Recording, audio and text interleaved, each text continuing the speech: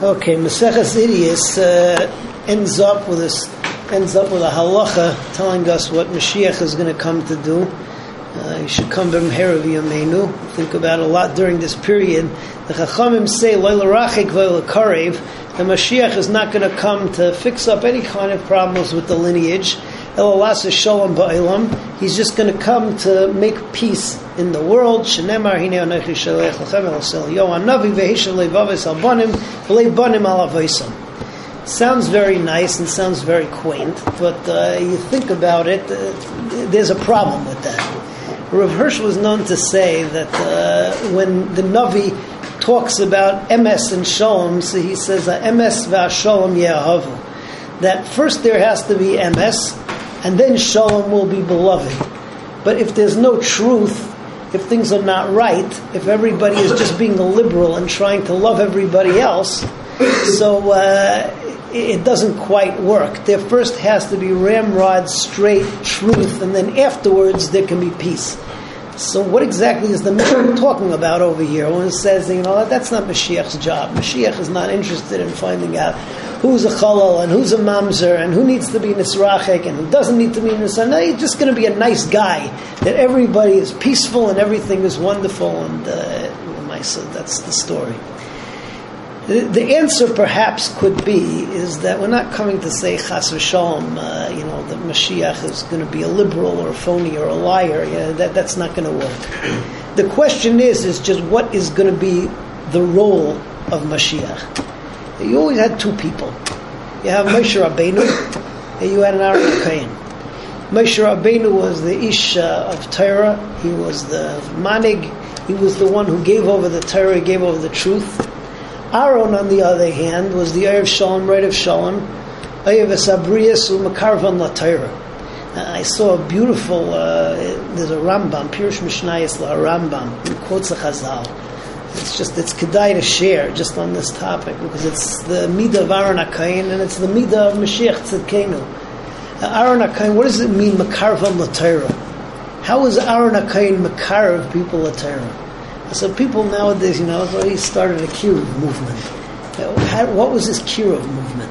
So the Rambam tells us that that Aaron, when he found out that there was somebody who was, on a bad path, he was involved in really bad stuff. He came from a tough neighborhood, or he had a tough family.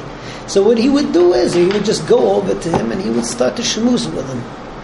He didn't have to talk and give him a shtickle Torah. He didn't have to learn Chumash with him. Just sit and simply befriend him. Until a person started to think to himself, this Aaron HaKohen fellow, he's a pretty chush of a man, What does he want to do with the likes of me? He must realize that there's something behind this, that he must realize that I have some kind of a potential.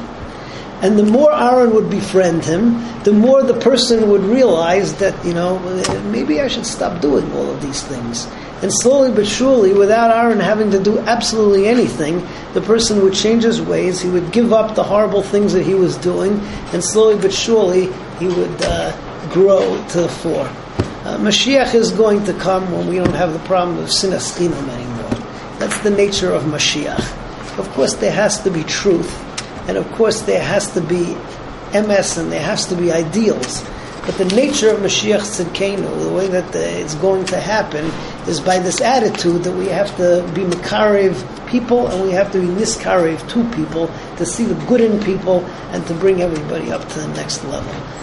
Another inyan on Maseches Idiyos is I think that the Maseches Idiyos is for sure the most eclectic Masechta that we've done together since we started almost 4 Siddharim ago.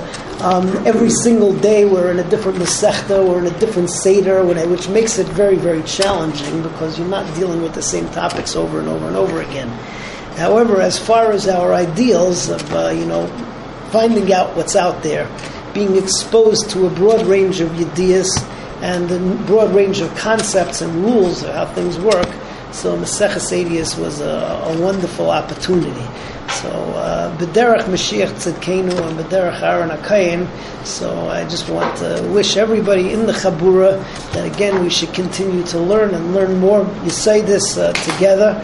I'm still hoping, maybe against all hope, that none of the members of the Chabura end up, having to leave the Chabura at the end of the Zman. But just in case that does happen, so what's it called? We'll keep on sending you the emails, and Be'ezus Hashem, you keep on learning with us, as well as the people who are listening right now. Some of them are engaged already. Mazel Tov, Asher. In any case, what's it called? Be'ezus Hashem, may we continue to learn and finish many more Masechtas together.